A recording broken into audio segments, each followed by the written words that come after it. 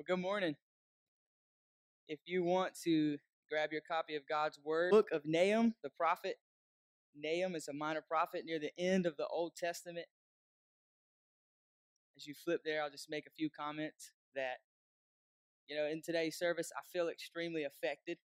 I feel like it's one of those where I've had my empty bag where I need the good news. It feels already full as I stand up here to continue to do that for us. And so if you flip there, I'm going to pray for us, and then we're going to read it and dive into the prophet Nahum.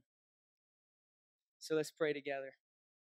Father in heaven, as we've admitted so much in this service, we're very needy people, and that never changes. And so we come and open up your words, and we hope to receive from you. So give us ears to hear. God, give us minds to comprehend your word, to understand it. Use it to change us, and give me strength for this task. We ask this in Christ's name. Amen. Amen. So if you're in Nahum, I'm going to begin reading in verse 1 through verse 7. An oracle concerning Nineveh. The book of the vision of Nahum of Elkosh. The Lord is a jealous and avenging God. The Lord is avenging and wrathful. The Lord takes vengeance on his adversaries and keeps wrath for his enemies. The Lord is slow to anger and great in power, and the Lord will by no means clear the guilty. His way is in whirlwind and storm, and the clouds are the dust of his feet. He rebukes the sea and makes it dry. He dries up all the rivers. Bashan and Carmel wither. The bloom of Lebanon withers. The mountains quake before him. The hills melt. The earth heaves before him. The world and all who dwell in it. Who can stand before his indignation? Who can endure the heat of his anger? His wrath is poured out like fire, and the rocks are broken into pieces by him. The Lord is good, a stronghold in the day of trouble. He knows those who take refuge in him. Amen. We praise God for his word. And, you may know this. Nahum is not Nahum. So I may say Nahum. I'm not sure what'll come out through this sermon. It's Nahum, but it's just naturally you want to pronounce the H so strongly and the U and all that stuff. But it's not been a very often preached book. And it's very interesting because one would think that a book that is all about justice and the rescue and the saving of the oppressed would be very, very popular. And I know I say that facetiously, but in all honesty, every major news headline in our respective counties, even all across the world, the buzzword is justice. But the problem is that there happens to be a confusion about what justice is and how to ensure that it is served. And so we label each other bigots and we label each other haters because we all disagree about what justice is. And I'm sure some of you may sit in here today having been persecuted or acted, wrongly towards because your view or belief of something is different from the world or the modern culture. But we do the same thing with God's truth.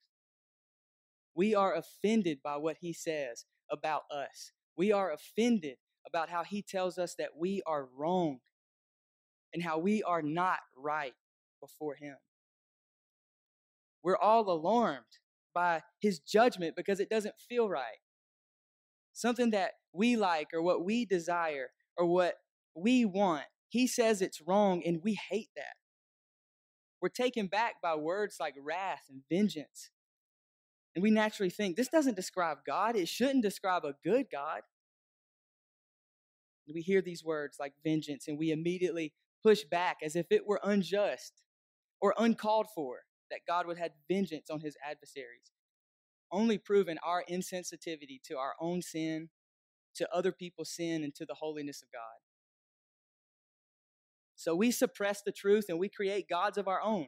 Ever since the fall, we have been creating gods of our own by virtue of our pursuit of autonomy. We want to decide what's right and wrong for us. We want to decide what is good and what is bad. But God has determined those things. And we want a God who's going to bless us, not be full of wrath. But we cannot ignore, brothers and sisters, the wrath or the refuge, the judgment or the grace of God. Yes, these are hard and these are weighty matters. They're not popular, but they are comfort and they are hope for God's people. The big idea that we're going to work through today, God is good, and his justice is a comfort to those who take refuge in him. So we have a good bit to talk about in order to arrive at that conclusion. How this holy and just God can be a refuge for sinners. So let's begin. Most of chapter 1 is Nahum describing God, the character of God. And the way I break down the 7 verses that we're going to consider in our time together, Nahum describes God in 3 primary ways. And so what we're going to do is we're going to work through these verses. We're going to pull out the 3 ways that Nahum describes God. And then we're going to talk about them in light of the sure doom of Nineveh, how that is an encouragement and hope for Israel, how all of that fits into redemptive history and what we are taught in all of that. So that's our plan for today.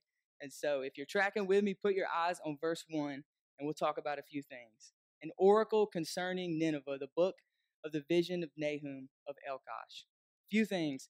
When the prophets open up and the description is an oracle concerning whoever, it's judgment from God on this foreign nation.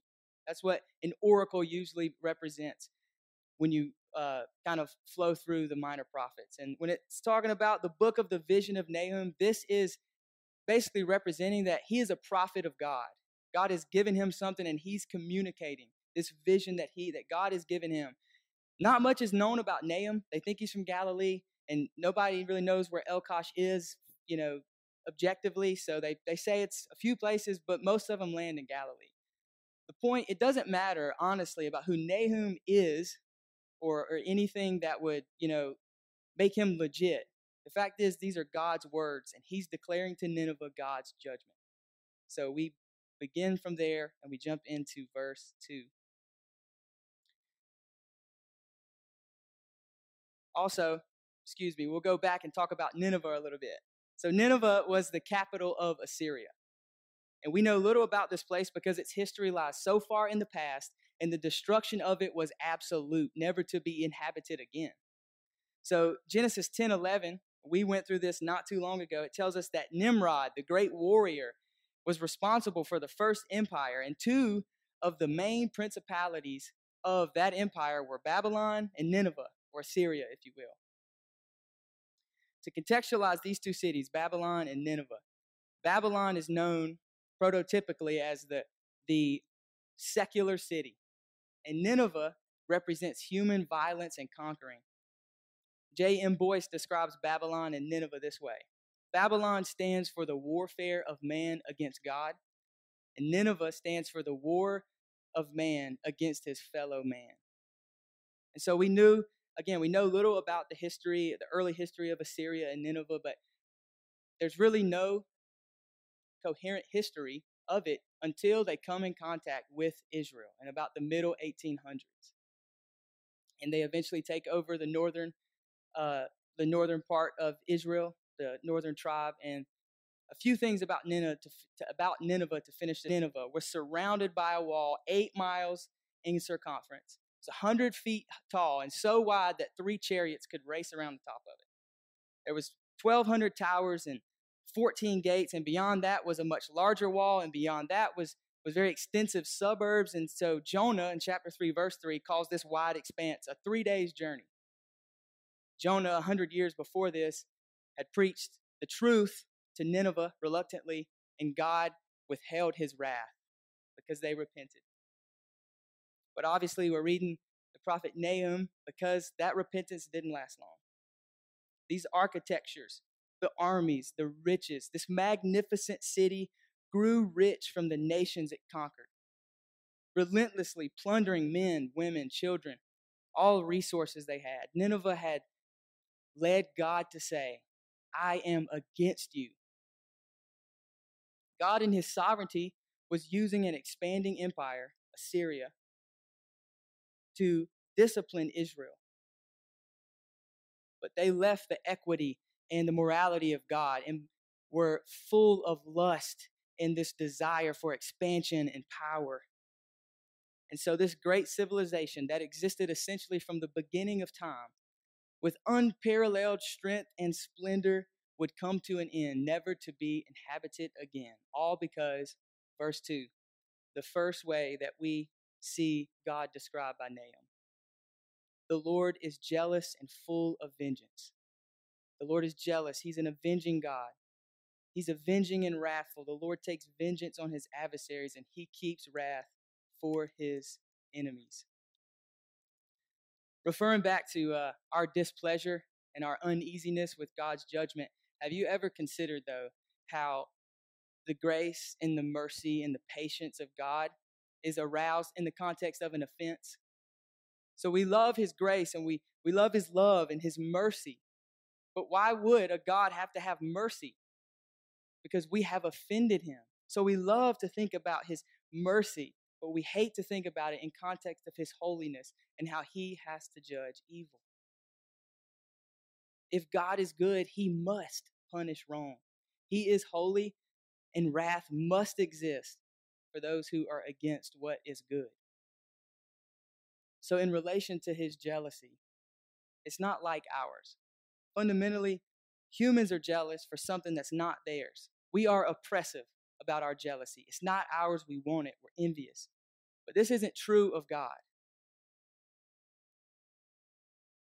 One writer says, in us, jealousy is a form of coveting, claiming that which is not ours. In God, jealousy is a form of protecting and guarding that which is precious to God, both his character and his covenant people.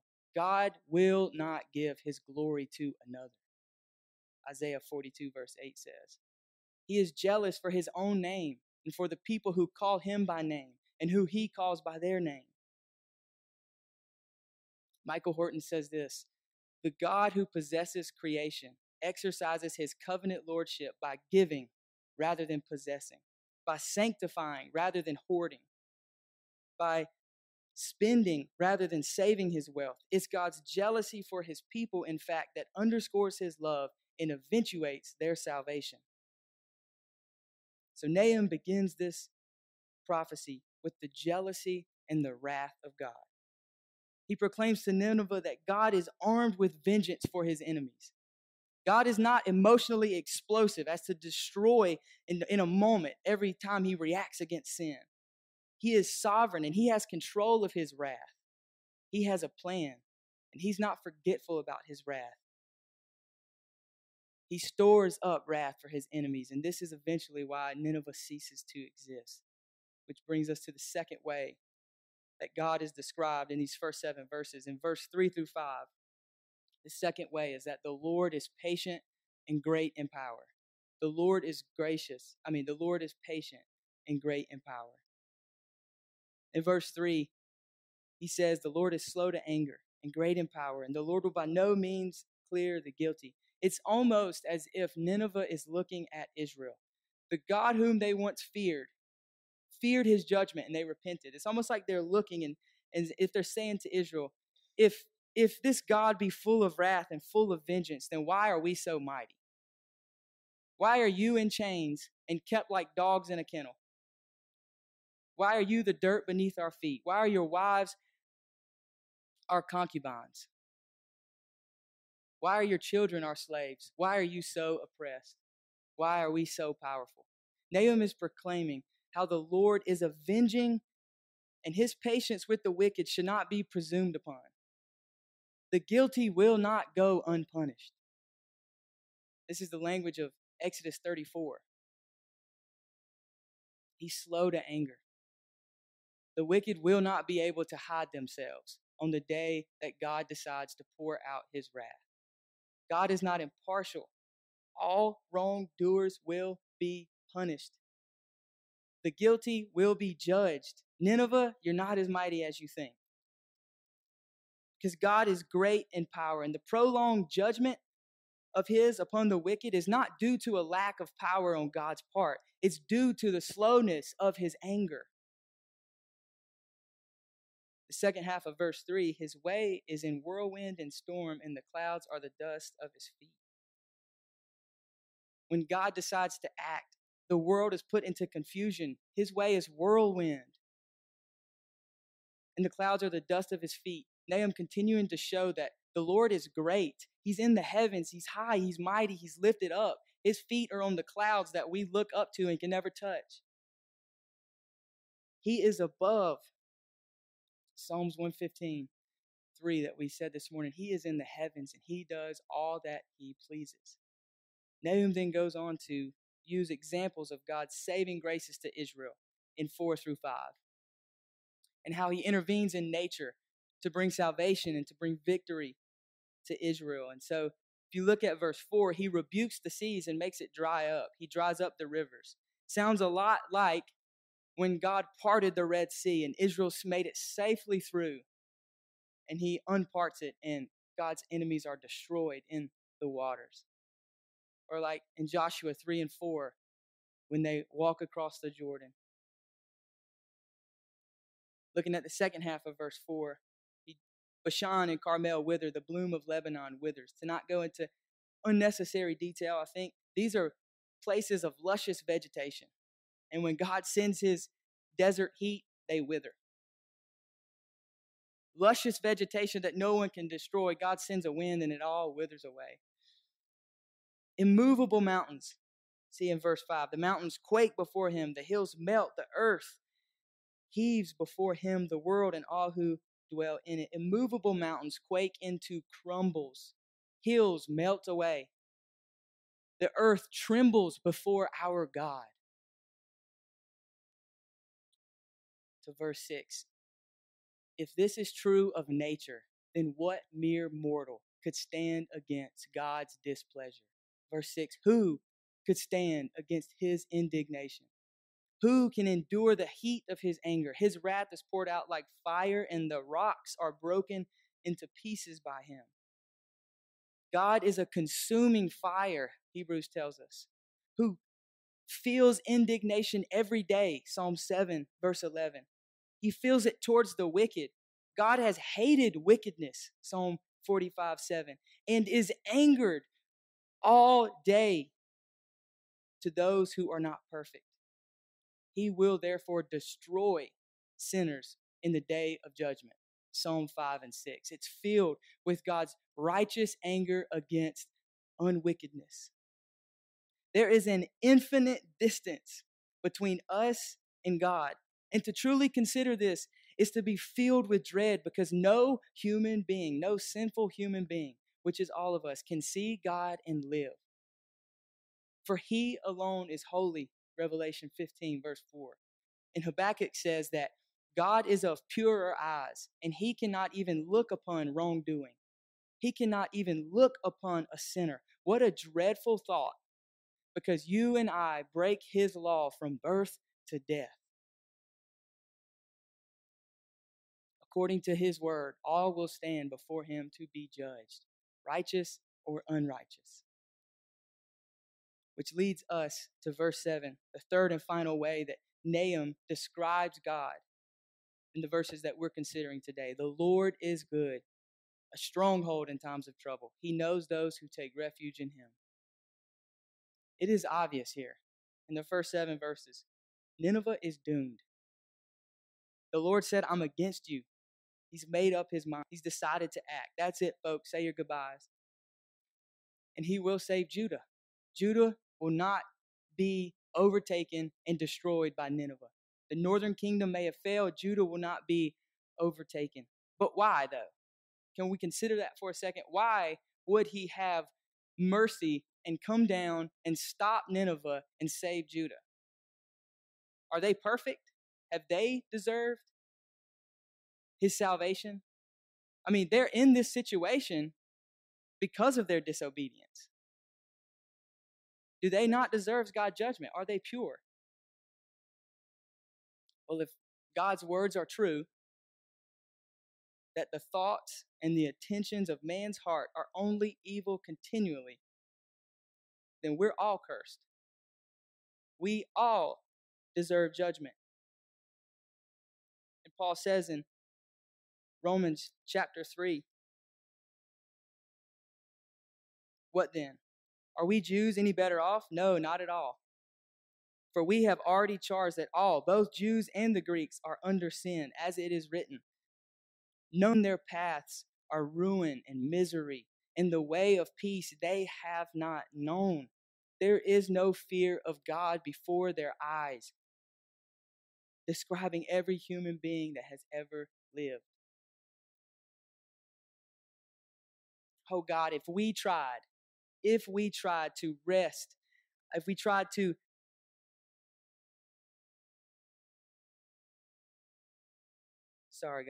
if we tried the rest of our lives to keep God's law and be zealous for his glory, we could not atone for our sins.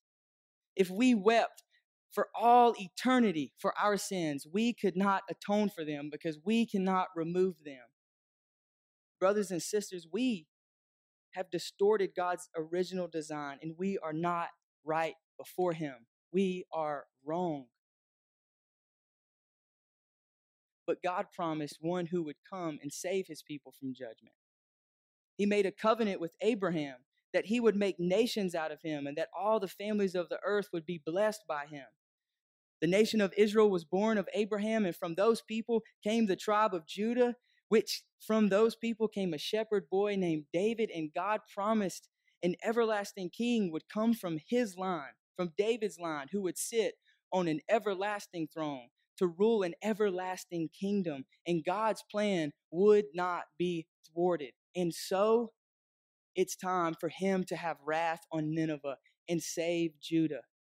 Judah is in trouble, and God seems silent.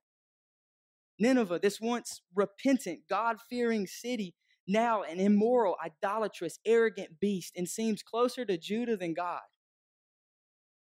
A few verses later, Nahum tells Judah, remember your feasts.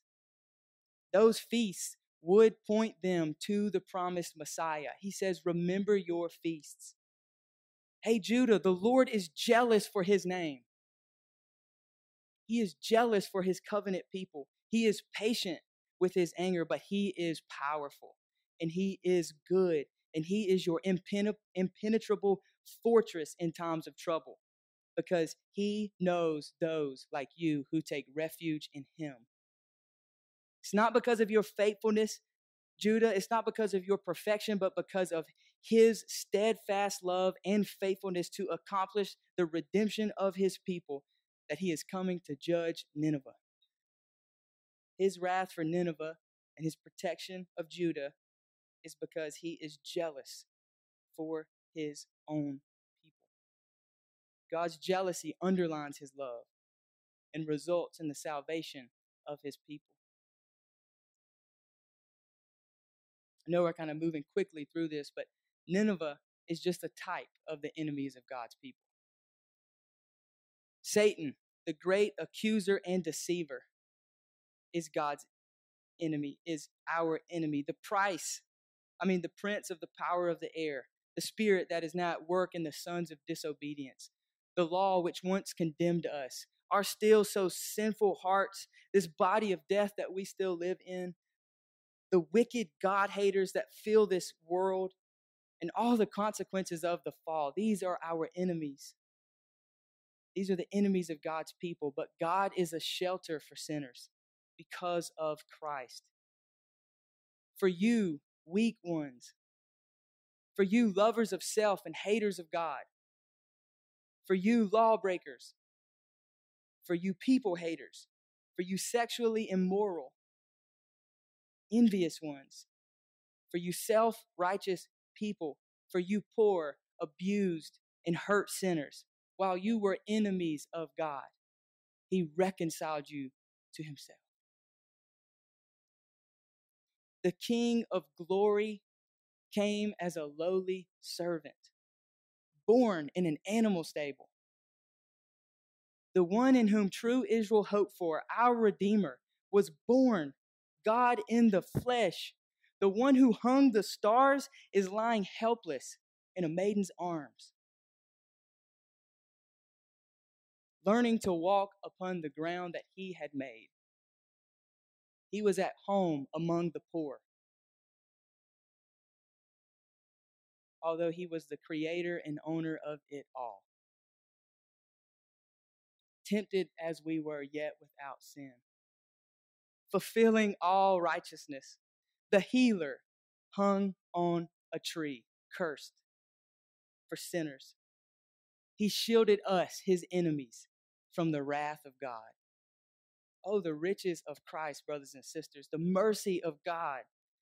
God accepts Christ's sacrifice for sin on our behalf. And he did not stay dead, but he walked out of the grave alive with resurrection power. And he gifted us his crown and his robe of righteousness so that we would be with him forever, sealing us with his Holy Spirit for the day of redemption, when all things will be made new. This salvation is not earned. It's not earned by who you were, who you are, or who you would become. It's not worked for. It's not kept by you. It's all of grace. It's all a gift received through faith. All the plan of redemption from the beginning of time accomplished by Christ. The Lord is good, a stronghold in the times of trouble. He knows those who take refuge in him. Rock of ages, cleft for me. Let me hide myself in thee. Let the water and the blood from thy wounded side which flowed be of sin the double cure. Save from wrath and make me pure. Not the labors of my hands can fulfill thy law's demands. Could my zeal no respite know? Could my tears forever flow? All for sin could not atone. Thou must save, and thou alone. Nothing in my hands I bring. Simply to the cross I cling. Naked, come to thee for dress. Wash me, Savior, or I die. While I draw this fleeting breath, when my eyes shall close in death, when I soar to worlds unknown and see thee on thy judgment throne, rock of ages, cleft for me, let me hide myself in thee. Hallelujah. Hebrews 9, verses 13 and 14 say that if the blood of goats and bulls and the sprinkling of defiled persons with ashes of a heifer sanctify for the purification of the flesh, how much more with the blood of Christ, who through the eternal Spirit offered himself without blemish to God, purify our conscience from dead works to serve the living God. Brothers and sisters, in the Lord Jesus, Christ turns away the wrath of God forever. Forever. Because Jesus turns away the wrath of God against his people for all eternity, God's vengeance is no longer a dread, but a comfort. We no longer dread it, but it now becomes our comfort because we are in the rock of ages. Vengeance is not on us. And so what we've done up to this point is by not ignoring the wrath and the jealousy of our God, which Nahum is proclaiming to Nineveh, we learn how they actually become comfort and hope for God's people. Like we said at the beginning, God is good, and his justice is a comfort for those who take refuge in him. So as we conclude our time together, I want to offer two devotional thoughts from what we've considered today and how this fits into redemptive history, what we're taught in all of this. Number one, because of all of what we've considered, we are not now little judges. We herald mercy. We are not little judges. We herald mercy. Here's what I mean. We've not been grafted into the family of God, the kingdom of redemption, to bring the judgment of God. We've been engrafted in to now offer the mercies of Christ. The church has been given the message of reconciliation. You and I, have been given this message of reconciliation, and we tell the world of the one who knew no sin, but became sin on our behalf so that we might become the righteousness of God. Now, although we aim to lift the oppressed among us and we pursue justice for all, it is not our job to exact God's judgment. God is the just and wise one. For example, we would not know what to do with his judgment. He destroyed Sodom and Gomorrah completely for their iniquity, yet Jonah goes and preaches the truth, and he holds his wrath back, all just to finally send it another time. We do not have the wisdom of God. We're not asked to have the wisdom of God. We're not gifted with that. We're gifted with salvation to be heralders of the mercies of Christ. And so, because of the gospel, we do not receive his vengeance. We run around here proclaiming to the world the mercies that are in Christ. It's a little bit repetitious, but judgment is in God's arena, not ours. Like we learned from the second half of Ephesians, it is true, right? That we use the law to expose sin, to expose how the judgment of God is coming against ungodliness. And it's going to rain down on all ungodliness, but we are not the ones who bring that. We are the ones who expose that and offer Christ every time, all the time. So while we long to see God make all things right, and we long to see him bring things to justice, that all the enemies of God would be crushed, we run around here offering mercy.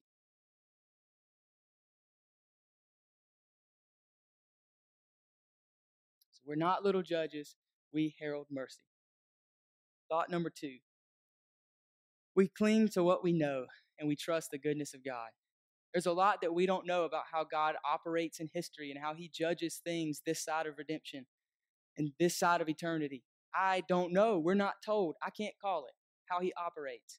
But we cling to what we know and we trust the goodness of God throughout the history. As many times have been said in today's service, the cry has always been, how long, O Lord?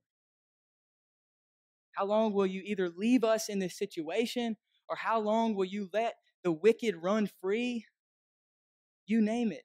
As Judah is like calling out, how long, O Lord? Are you just going to be idle while Nineveh approaches to destroy us? We know you're faithful, but we're in trouble. We're scared. And the words of vengeance and wrath and the power of God bring great comfort to Judah, who take refuge in God. And so likewise, God's vengeance can comfort us. Not only are we haunted by our consciences and our still so sinful desires and heart, but the wicked in this world seem to prosper. There's so much corruption in governments. Innocent people die all the time. There's sickness and curses of the fall that plague us. Christians are persecuted all around the world. Bad things plague all of you. How is he presently judging and working in history? Again, I don't know, but we can say a few things for certain. His common grace is experienced by the righteous and the wicked because he is slow to anger. The rain falls on the righteous and the unrighteous. In general, another thing is that the reality of the world is you reap what you sow. I'm not talking about in terms of redemption, but in general, if you don't kill somebody, it probably will go well for you. If there's obedience to his law and to his morality, things in a general sense go okay. Bad things don't happen. You won't go to jail. We do know, thirdly, that he is sovereign and he's full of jealousy and wrath and vengeance and power, and he is good. And he is a refuge for his own people. Now, this is important. God is our refuge. This is articulated in a lot of ways in our culture, God being our refuge. And I'm afraid that the most popular ways that it's articulated are not biblical ways. It's always about earthly prosperity. But God being our refuge in this life, brothers and sisters, does not mean that we are not going to experience pain and suffering. It does not mean that your sickness goes away or that you will no longer feel bad or have mental, emotional issues. It doesn't mean that all marriages stay together or all relationships go the way they should. It doesn't mean that you're going to get the job that you hope for. It doesn't mean that all your goals in life are going to be met and you're going to accomplish them. If you do, it's, enjoy them. That's not what refuge in God means. God being a refuge for his people in this life means this. No matter what happens to you in this life, Christ is interceding for you, and your Father is never deaf to hear his case for you. It means that there is now, therefore, no condemnation for you who are in Christ Jesus. It means that the Holy Spirit himself is bearing witness with our spirits that we are children of God. It means that although we have no clue what to pray oftentimes, the Spirit himself intercedes for us with groanings too deep for words. So if you start to pray and stutter, welcome to the club. Life is hard. It means that God is working all things in your life for your eternal good, meaning that he predestined you to be conformed to the image of his Son. It means that he called you, and those whom he called, he also justified. And those whom he justified, he also glorified. In Christ, not only are we good with God now, but there is a promise of glorification. We will make it. He promised, because he is our refuge. God being our refuge means that nothing, I mean nothing, God means nothing, will separate us from his love. Not tribulation or distress or persecution or famine or nakedness or danger or sword, nor death, nor life, nor angels, nor rulers, nor principalities, nor things present, nor things to come, nor powers, nor height, nor depth, nor anything else in all creation will be able to separate us from the love of God in Christ Jesus our Lord. God is good. He is a refuge for his people. When we gather, when God gathers all the nations to bring final judgment to all of his enemies, and he separates the wicked from the righteous, he will pass over us because we are clothed in the righteousness of Christ. Let's pray together.